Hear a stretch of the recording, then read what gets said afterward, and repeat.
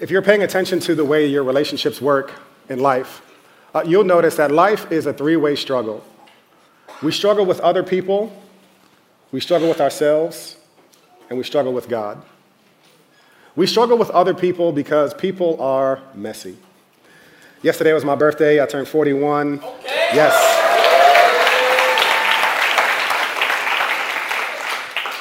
And I've been the whole weekend talking to people, friends, and family members, people in my life who I love and who love me. And one of the things that is the common denominator in almost every single relationship that I have with people that is close is that there was always conflict. Sometimes it's a conflict between me and them, we butted heads. Other times it's just that our relationship had to navigate a conflict together. And on the other side of that conflict did come connection and real relationship. But it got me thinking about just the nature of the struggle with other people. It's always going to be a struggle with other people because people are messy and it comes alongside with a whole lot of conflict. Sometimes it's not conflict, other times it's just good old-fashioned competition. Now, I don't compete with most people in most things other than parenting. Deep down inside, when I'm like, oh, your kids listen to you. Oh, okay, that's an interesting thing. And how many languages do they speak? 3? That's good. That's good. I praise God for them and their diligence. One of the ways that I feel, honestly, sometimes like I'm not doing a great job in life is when I see my kids and I start to compare them to other kids. This message is not on that, but I do know this. The quickest way to kill anything special in your life is to compare it to somebody else. But there's a piece of me that does compete, and that makes it a struggle to rejoice with other people who are rejoicing. In my life, I know so many people actually who are really good at mourning with me when life is difficult, but they're not always so able to rejoice with me when life is up and things are going well. You might see that in your own relationships as well. So relationships are hard, people are hard because there's conflict, there's competition. There's also just misunderstandings. You said this, they heard that, right? Isn't that one of the most frustrating things? Yes.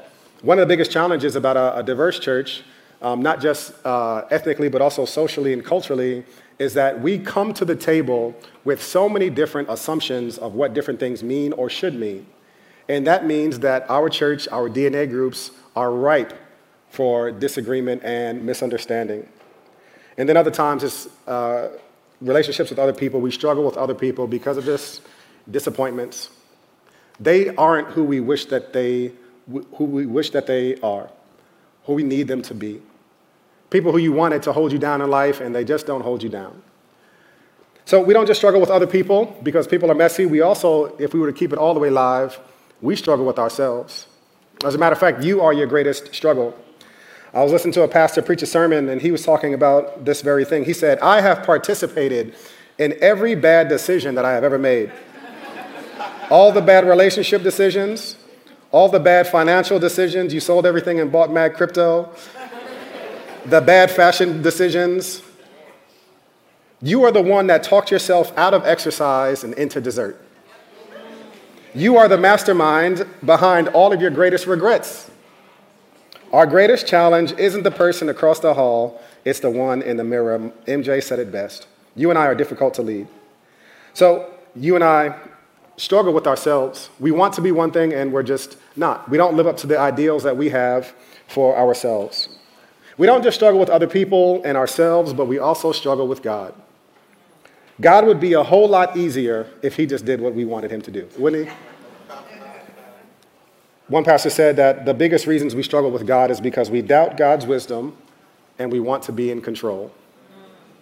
We doubt God's wisdom, that God's ways are truly higher than our ways and God's thoughts being higher than our thoughts. We just don't see how God could be doing anything good or redemptive in any of the situations that we are in. And as a result, many times we make the mistake of thinking that since I can't see any redemptive value to what is going on, there must not be any.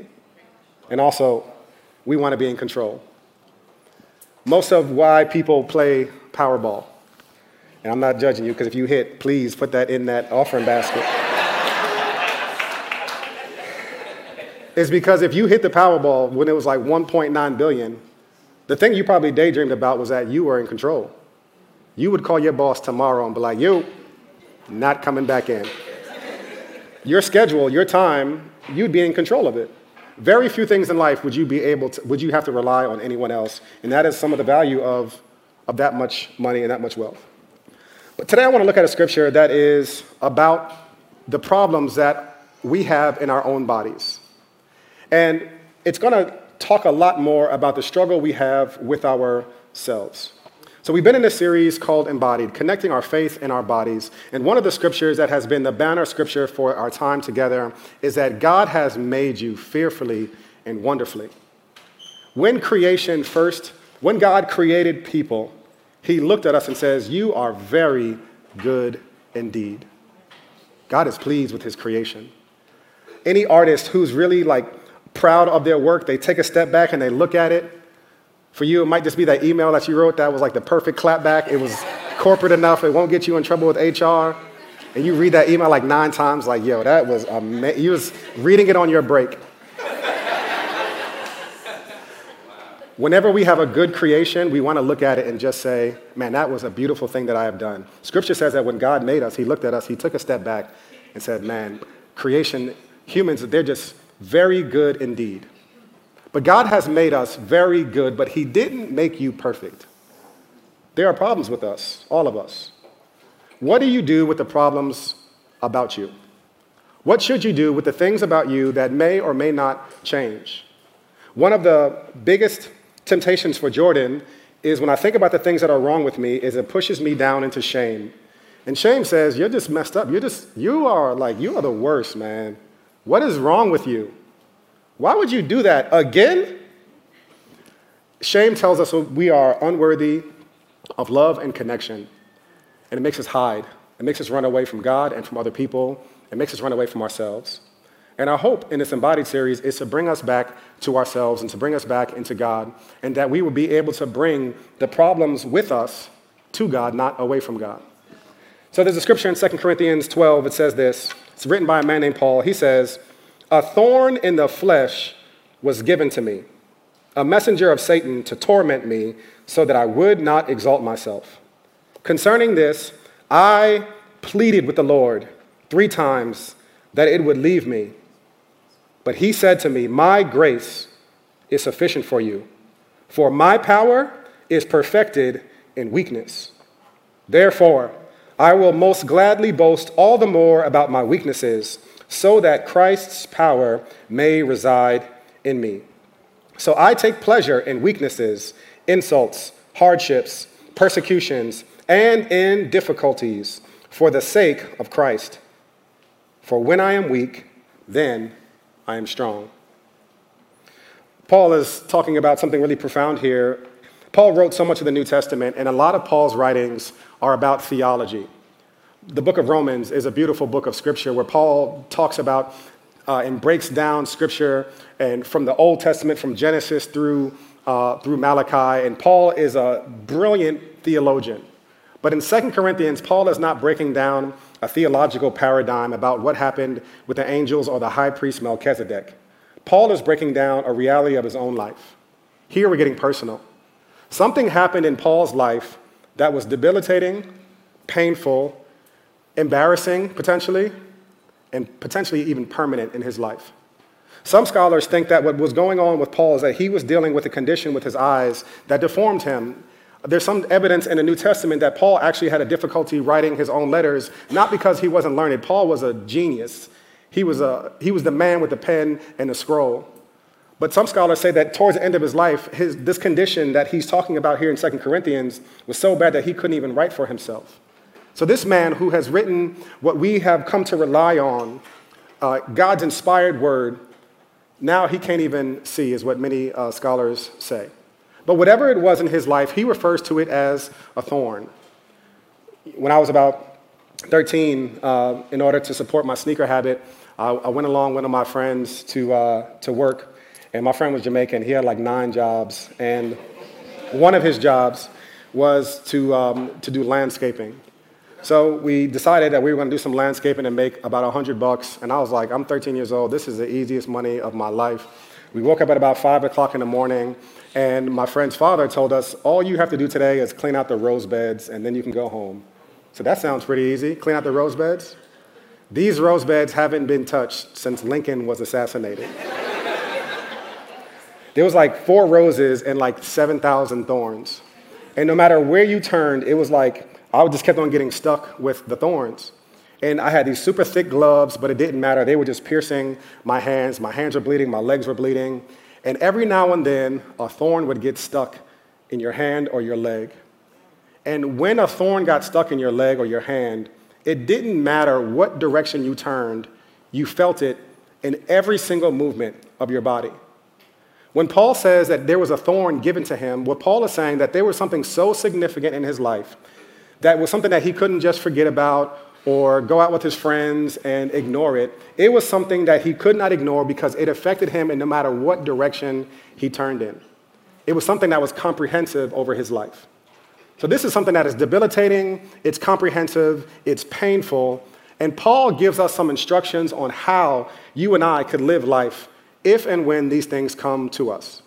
Now, we're in the series talking about God and our bodies, but this extends not just to physical illnesses or ailments or disabilities that we have in our own bodies, but so many other things that make us who we are. And for us to live in this skin faithfully, following God, we're going to have to learn how we deal with the problems with us. Now, you might not have Paul's specific illness, but all of us deal with one of these things, if not all 4 of these things in our life. So here are some of the problems with us: sin, weaknesses, wounds, and damages. Sin, weaknesses, wounds, and damages. And we'll go through all 4 of these. All 4 of these impact us in different ways. So the problem with us, the main problem with all of us, is that sin is something that will always be a part of you and the way that you manage the world. There is no maturity that you can ever grow to or aspire to in which you will not have to daily fight against temptation and sin in your life. Not externally, not other people, but you yourself will always have to deal with this. Here's how Paul describes his struggles with sin. And this is a man who had a vision of the risen Jesus. He says this: I don't understand what I'm doing, because I do not practice what I want to do. I do what I hate. Now, if I do what I do not want to do, I agree with the law that it is good. So now I am no longer the one doing it, but it is sin living in me. For I know that nothing good lives in me, that is in my flesh. For the desire to do good is with me, but there's no ability to do it. For I do not do the good that I want to do, but I practice the evil that I do not want to do. Paul is talking about all of our struggles with sin, that all of us have a desire to do better and we don't live better. All of us have an aspiration for our life, and oftentimes we find ourselves with that same claim that Paul is making. I do not do the good that I want to do, but I practice the evil that I do not want to do. Sin is something that's going to be persistent in all of our lives. But this is not an excuse to do whatever. Like, you heard Pastor, he said sin is always going to be there, so we might as well, right? Here's what the scripture tells us about this as well. 1 Peter 2:11, he says, "Dear friends, I urge you as strangers and exiles to abstain from sinful desires that wage war against the soul." What Peter would say about sin, the sin that is present with us, is sin that we have to fight against. Sin basically means missing the mark of God's righteousness, what God calls us to do. And what Peter says is that this is not benign, it is not harmless, it is waging war against your soul. One of the best examples I can think about is happening right now in Ukraine. The Russian invasion of Ukraine shows a clear example of what war seeks to accomplish. Don't be fooled by just the bombing and all of the exercises of military strength. The goal is not destruction, although it does accomplish destruction. The goal of an invasion is allegiance. When Putin moved into Ukraine, what was he trying to do? He's trying to flip territories that used to be loyal to Ukraine to be loyal to Russia. What Scripture tells us about what sin does in our life is that it tries to take away it's not just going to destroy you or be harmful to you, it's trying to take away your allegiances. So it's not just that drinking too much is sinful because it's going to destroy your liver. What it will end up doing if you drink too much is it will take away your allegiance. You used to be dependent on God, on your friends, on family for comfort and strength and guidance, but eventually your allegiance will turn from God to the bottle. And that is the danger of drinking too much, as one small example. So when we see sin in our lives, again, the first thing that I see myself wanting to do and being tempted to do is to respond with shame and to beat myself up. And this is particularly true for people who are dealing with habitual sin in your life, something that you're trying to get through, and for whatever reason, you have not found wholeness from that. And what we do most of the time when we find sin in our life is we're ashamed, we cover it, we run away. We run away from God, we run away from the church, we run away from accountability, we run away from the sources that could actually heal us. 1 John 1:9, the author tells us, God is faithful. God is faithful. You're not faithful, but God is faithful. He is just. If we confess our sins, God is faithful. He will forgive us of our sins, and not just that, y'all. He will cleanse us of all of our unrighteousness. When Paul talks about finding strength in our weaknesses, that includes us finding strength in the power in the fight against sin, so that we would run away from self-reliance and run into the hands and the arms of the one who really does have the power to heal us, to strengthen us, to wipe us clean. What Paul is talking about here in 2 Corinthians, that we would find strength in our weaknesses. The scripture in verse 9 where Jesus tells him, my grace is sufficient for you, my power is made perfect in weakness. How does that impact you and the sins in your life, the areas in your life? The greatest sin in your life is not a specific thing, it's self-reliance. That is a sin it's pride and self-reliance that makes you rely on yourself above everything else. And what is healing and what is God's invitation to you is to run away from self-dependence and independence and run to God, to a God dependence. And that would actually bring you real strength. In my house, my responsibility is the kitchen. I do the kitchen every night, dishes and all that good stuff. My wife, she does the laundry in our division of duties at home. And there's a lot of times, like, I'll go into the laundry room and I'll see a shirt that I had hung up, like, in the hamper. And I'm like, I know I hung that shirt up, and that shirt has at least 2 more wears out of it. And she's like, no, bro, I smelled the pits, and it needs to be washed. It needed to be washed before you wore it last time. Over the years, I've realized that my smelling is not as strong as my wife's. And if I don't want to embarrass myself, I need to be less reliant on me and my own senses and more reliant on her. To trust that I'll bring her the shirt and say, yay or nay, can I wear this shirt today? And then she'll give me permission whether or not to wear it. I say this in jest a little bit, but the seriousness of it is this. So many of us have determined that we are going to live life by ourselves. We're going to set the course for our life. We're going to depend on ourselves. We're not constantly checking in with the Lord, our Savior, Jesus, about the status of our days, our moments, to turn over things, our life to Him, to ask Him for strength and for guidance. Jesus is an amazing, amazing Savior. He's a better Savior than you are a sinner. And He invites us to come to Him because Jesus wants to lead you. Jesus wants to lead you in your life. And we will find real strength when we run away from our self-dependence into a real God dependence. So that's number one. One of the problems with us in our sinful flesh is sin. That's the biggest one. But there's some other really big ones that impact all of us. And my fear is that we are way too reductionistic when it comes to the problems with us. So it's not just sin that is a problem with you, but we also have weaknesses. So not everything wrong with you is a sin. Sin is a violation of God's law, not a tradition or preferences, but an actual violation of God's law. So 1 Thessalonians 5:14, it says this, and we urge you, brothers and sisters, to warn those who are idle, encourage the disheartened, help the weak, and be patient with everyone. What Paul says here in 1 Thessalonians is that people who are dealing with weaknesses don't need judgment, they need help. They don't need a lecture, they need to be helped. And one of the things that's wrong with many of us, some of the problems with us is that we just have weaknesses. Weaknesses are our natural pronenesses, the things that we naturally do. So we can aspire to live a certain way, but we don't do it because we are just weak. One example that I like to think about is in the area of relationships, right? So the way that you will handle conflict in your relationships is based on how your family of origin dealt with them. So if you grew up in a household where one person was allowed to be angry, they were screaming all over the place, this is the way that you are going to handle conflict. If you grew up in a household where everybody was silent and they pretended everything was okay until it boiled over, that's likely the way that you're going to handle it.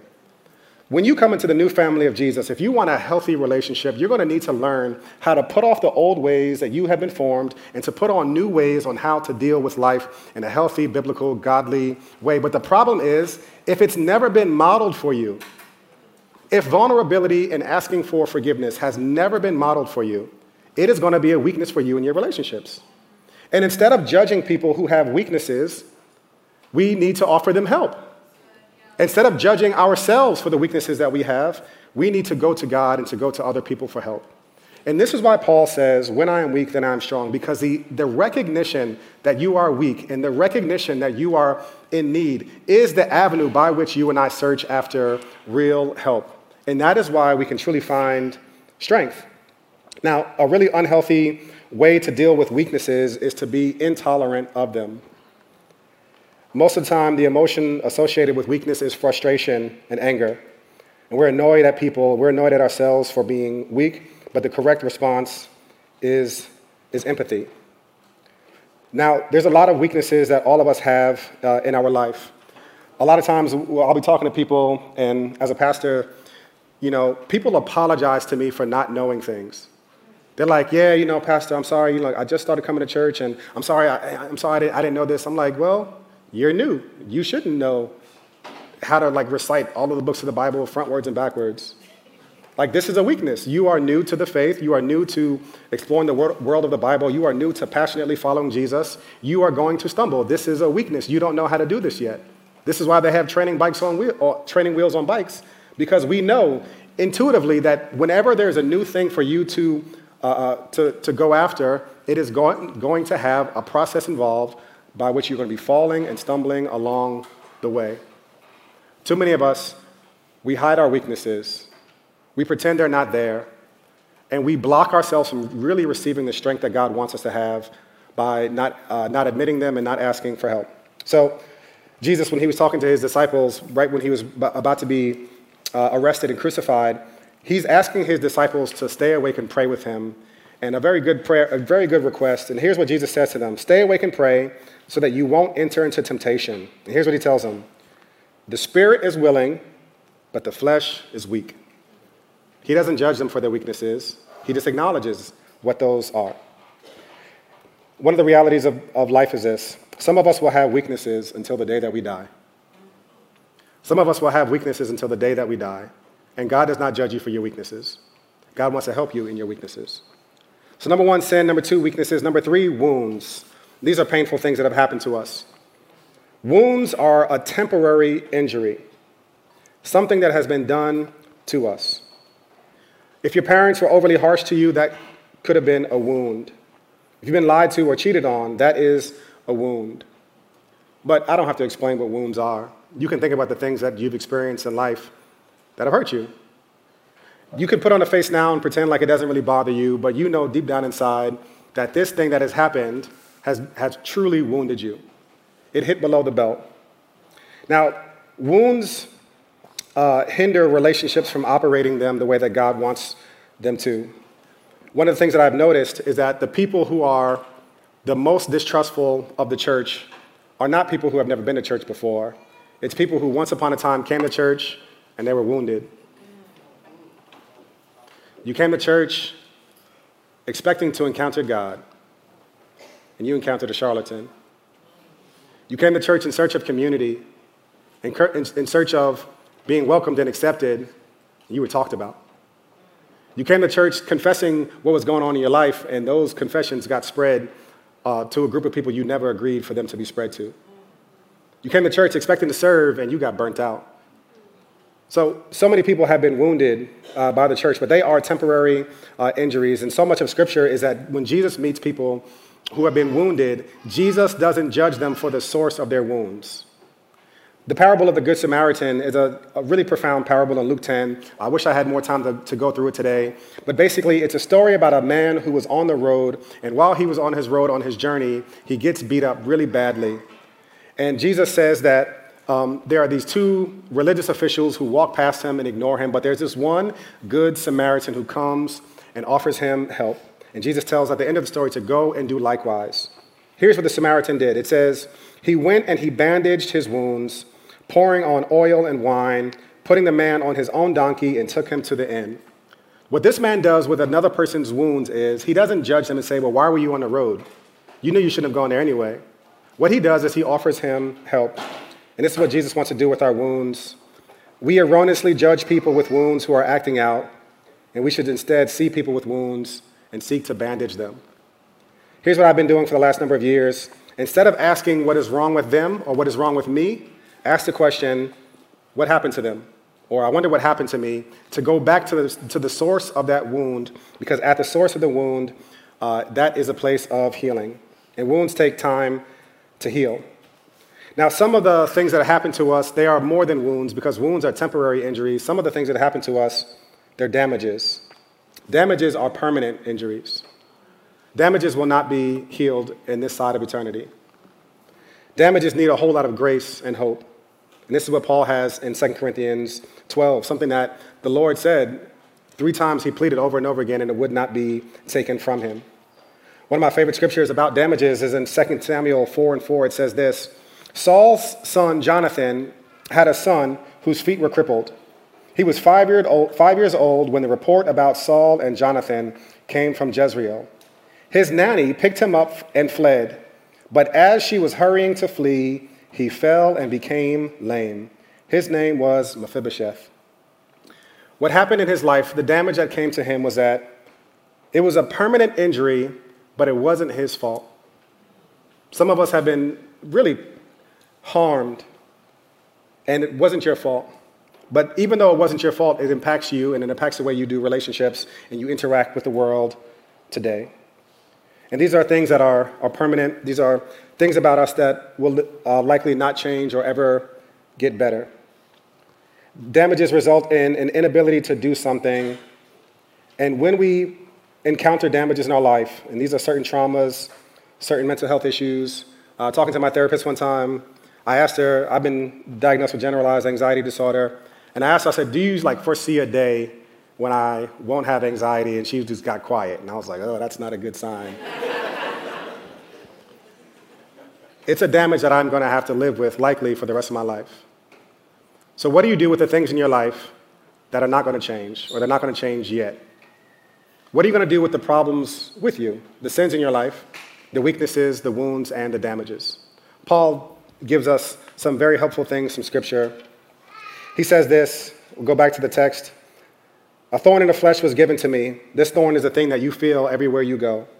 A messenger of Satan to torment me so that I would not exalt myself. Concerning this, I pleaded with the Lord 3 times that it would leave me. The first thing that we need to do whenever we encounter sins, weaknesses, wounds, and damages in our life is that we need to plead to the Lord. We need to pray. One of the great uses of social media will be in the last day to show us that our prayerlessness was not for a lack of time. We have the time. And one of my great regrets in my own life is how prayerless I am about the things about me that I know God is inviting me to bring to him. So the first thing Paul does is he pleads with the Lord over and over again. Paul had experience with God intervening in his life, and I never want any of you to take for granted that this thing will never change. So in Paul's life, there's a scripture in Philippians where Paul is praying for his friend Epaphroditus. Epaphroditus is sick and he's about to die. And scripture says that Paul is praying, he says, God, you have spared us this sorrow upon sorrow, and you have spared Epaphroditus' life. Paul knew what it felt like for God to enter to human history. And my fear is that so many of us we have a resignation. We've just given up on the power and the concept of prayer, that we don't pray about things in our life. My hope is that some of us would experience a real life-altering power of God that invades your life, that changes things. And one day you'll look back and you'll say, I have no idea how it happened, but I know God did it. God invites you to pray. So this scripture, Paul says he pleaded with the Lord 3 times. This doesn't mean one day he prayed for a week. It means he pleaded with the Lord 3 times, meaning there were seasons of his life where Paul was bombarding heaven with prayer.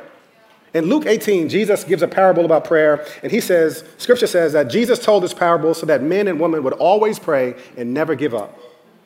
God is inviting you first and foremost to pray, not to complain about it, not to always search for the quick fix on Google, but rather to pray about it.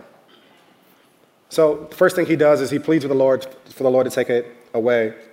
And the Lord doesn't take it away in Paul's life. That doesn't mean he won't take the thing away in your life. But in Paul's scenario, he doesn't take it away. So verse 9, it says, "But he said to me, 'My grace is sufficient for you, for my power is perfected in weakness. Therefore, I will most gladly boast all the more about my weaknesses, so that Christ's power may reside in me. So I take pleasure in weaknesses, insults, hardships, persecutions, and in difficulties for the sake of Christ. For when I am weak, then I am strong.'" After you've prayed for something and for God to take it away, if the answer to that is no, what we need to do is to grieve our losses. So you need to plead with the Lord, but to not run away to a place of faithfulness just yet, but to grieve your losses. Now, in this text, I don't know what the gap was in between when Paul got the thorn and when he was able to say that I take pleasure in difficulties and hardships and I rejoice in all these different things. I don't know what that gap was, but I know it wasn't overnight. The pathway towards finding healing and hope and wholeness in your life goes through grief. Next week, we're going to talk a lot about emotions, but Scripture says, "Blessed are those who mourn, for they will be comforted." One of the things that I've done in my life, and I don't like to do this often because it's a miserable exercise, is I write down the things in my life that have been taken away from me, the things that are not coming back, and I grieve those. I allow myself to feel those things. For about 10 minutes, I will set a timer, and I will sit in a room and experience the sadness and the anxiety from the losses that I've had. And before I have ever arrived at a place of faithfulness and trusting Jesus, I've had to go through grief. And I think the same thing is true for you as well. There have been things that have been taken away from you. And God does not want to rush you to a place of vain platitudes. God wants you to first experience that. And with other people, inviting other people in, maybe counselors and therapists, depending on how heavy the situation is, to grieve those losses, to not pretend like it's all good, but to face those things. The third thing is to look to Jesus. One of the things that is the most profound about Christianity is the doctrine of incarnation. The doctrine of incarnation is this, that God himself entered into humanity in the person of Jesus. Jesus was not God's prophet. He was God in the flesh, which means that when Jesus experienced things in life, when you pray, you know that God himself, the one you pray to, has also experienced those things. There's a scripture when Jesus is on the cross and he prays, my Lord, why have you forsaken me?" Think about this. The God of eternity enters into humanity in the person of Jesus, and God knows what it feels like to feel forsaken by God. If you have ever felt forsaken is a strong word. Forsaken doesn't mean forgotten. Forgotten is like, oh, my bad, I just didn't remember it. Forsaken is, I remembered it, and I intentionally turned my head away from you. God knows what it feels like to be forsaken by God. So if you ever feel that in your own life, that because of the pain in my life, the things that I have done, that I feel forsaken by God, then God knows what that feels like. So you can look to Jesus, the author and the finisher of your faith, who for the joy set before him endured the cross with patience and endured the scorn and the shame. Some of you, your only prayers will not be these big prayers for God to do anything bold in your life, because maybe you're not at that point. For many of you, the only prayer that you will have to say with integrity is, God, I know you understand my pain. And that prayer is enough. And in looking to Jesus, you will find real strength, because first and foremost, you won't feel alone. And there's nothing worse than feeling alone, like you are isolated, like nobody understands what's going on in your life. And if you find yourself in a position that something in your life, a thorn in your flesh, that it will not be taken away from you, you need to look to Jesus. So number one, plead with the Lord for him to take it away. 2, grieve your losses. 3, look to Jesus. And the fourth one, eventually, after you have done these other things, you can find strength in God's grace. Jesus tells Paul something that is profound and something that, as I say these words, every bit of my flesh resists wanting this to be true. He says, My power is made perfect in weakness. God's power reaches its full potential in your weakness. God's grace is something that God wants to do in our life. And for many of us, you and I think, first and foremost, should be challenged to be thinking about ourselves as potential dispensers of God's grace to those who are in need. But for those of us who are in need of God's grace and God's strength, I think we're only going to get it if we turn to Jesus and trust that if we move away from all self-reliance and in faith, even though we can't see the whole staircase, in faith, if we take the next step in faith towards Jesus, he will meet us there. With your sins, if you turn your faith and your sins to Jesus, he'll remind you that there is no condemnation to those who are in me. If God is for you, who can be against you? Who can make any charge against God's elect? What can separate you from the love of Christ? And God invites us to come to him. And in coming to him, we will find real strength. Jesus wants you to know that he is merciful with your weaknesses. The spirit is willing, but the flesh is weak. Jesus knows your weaknesses, that they keep you from doing the things that you want to do. And Jesus doesn't despise you for that. He wants to help you. He understands. Jesus wants to heal you of your wounds. The question that Jesus asked the paralytic one time was a profound question. He says, do you want to be healed, or have you grown accustomed to your wounds? Will you do the thing that healing requires? Will you make a bold move that you haven't done for years, sometimes for decades? And Jesus is compassionate with our damages, telling us that his power is made perfect in our weaknesses. Here's the truth about Jesus. He's not looking for strong people. People will be impressed by your strengths, but they will be helped by your weaknesses. They will be really, really impressed by your strengths, but they will be helped by the weaknesses that you have turned over to the master and that you have come out on the other side, not strong in your own right, but strong in him. Jesus wants to make something beautiful out of your life if you'll let him, if you're dependent on him. But the truth remains that God wants to do something through the brokenness in our life. There's a scripture in 2 Corinthians 4 where it says that, and we have this treasure. Paul is talking about the Holy Spirit that lives inside of every single person who has placed their faith in Christ. And he says, we have this treasure, the Holy Spirit that lives inside of us in jars of clay. And here's the thing about the treasure that is in the jar of clay.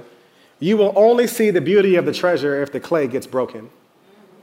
Otherwise, the clay, the pottery, will simply just block away what is inside of it. But that clay, when it is broken, you will start to see the rays of God's goodness and God's glory come through. There's very few people in my life who I've been blown away by and truly impacted by, people who are giants of the faith, fathers of the faith, mothers of the faith, people that I would follow into a burning building. And all of these people have something in common. They had sins that they didn't hide and they took it to Jesus. They had weaknesses that they didn't rely on themselves, but they took their weaknesses to Jesus. They had wounds that they didn't just hoard and try to pretend like didn't exist, but they let them be seen for God to heal them. And they had damages that made them not rely on themselves, but on God. And that made God's glory shine through their lives. We want God to use us based on our strengths, based on our abilities. But what if the way God wants to use you in your life is based off of your sins, your testimony of what it took like for God to heal you from the things in your life that you couldn't get through on your own, the weaknesses in your life, how you've learned patience through this process, the wounds in your life so you can identify with other people, and the damages in your life that allow you to rely on Jesus in a way that is unthinkable to others. This is the beauty of what it means like to turn over all of the problems that we have with us, to turn them over to God. Now, I would be very remiss if we ended today without talking about not just how I want you to see yourself, but how I want you to treat other people. There are so many people who, before you have ever said a word to them, they have beat themselves up 900 times. And they don't need more judgment. They don't need more judgment. They need a place to belong. They need someone who listens to them. With their weaknesses, they don't need you to be annoyed with them. They need you to help them in their weaknesses. With their wounds, they need you to be gentle with them. And with their damages, they need you to walk alongside them, not for a short period, but for the long term. So as you consider what it looks like to walk with your own or someone else's sins, weaknesses, wounds, and damages, may we be people of grace who receive God's grace which is made perfect in our weaknesses. So Heavenly Father, I pray for this beautiful community of people. Lord, as we wrestle with what it means to be broken, to be in need, Lord, I pray that it would push us to you, and in you we would find a real source of strength and hope and healing and power. In Jesus' name we pray. Amen.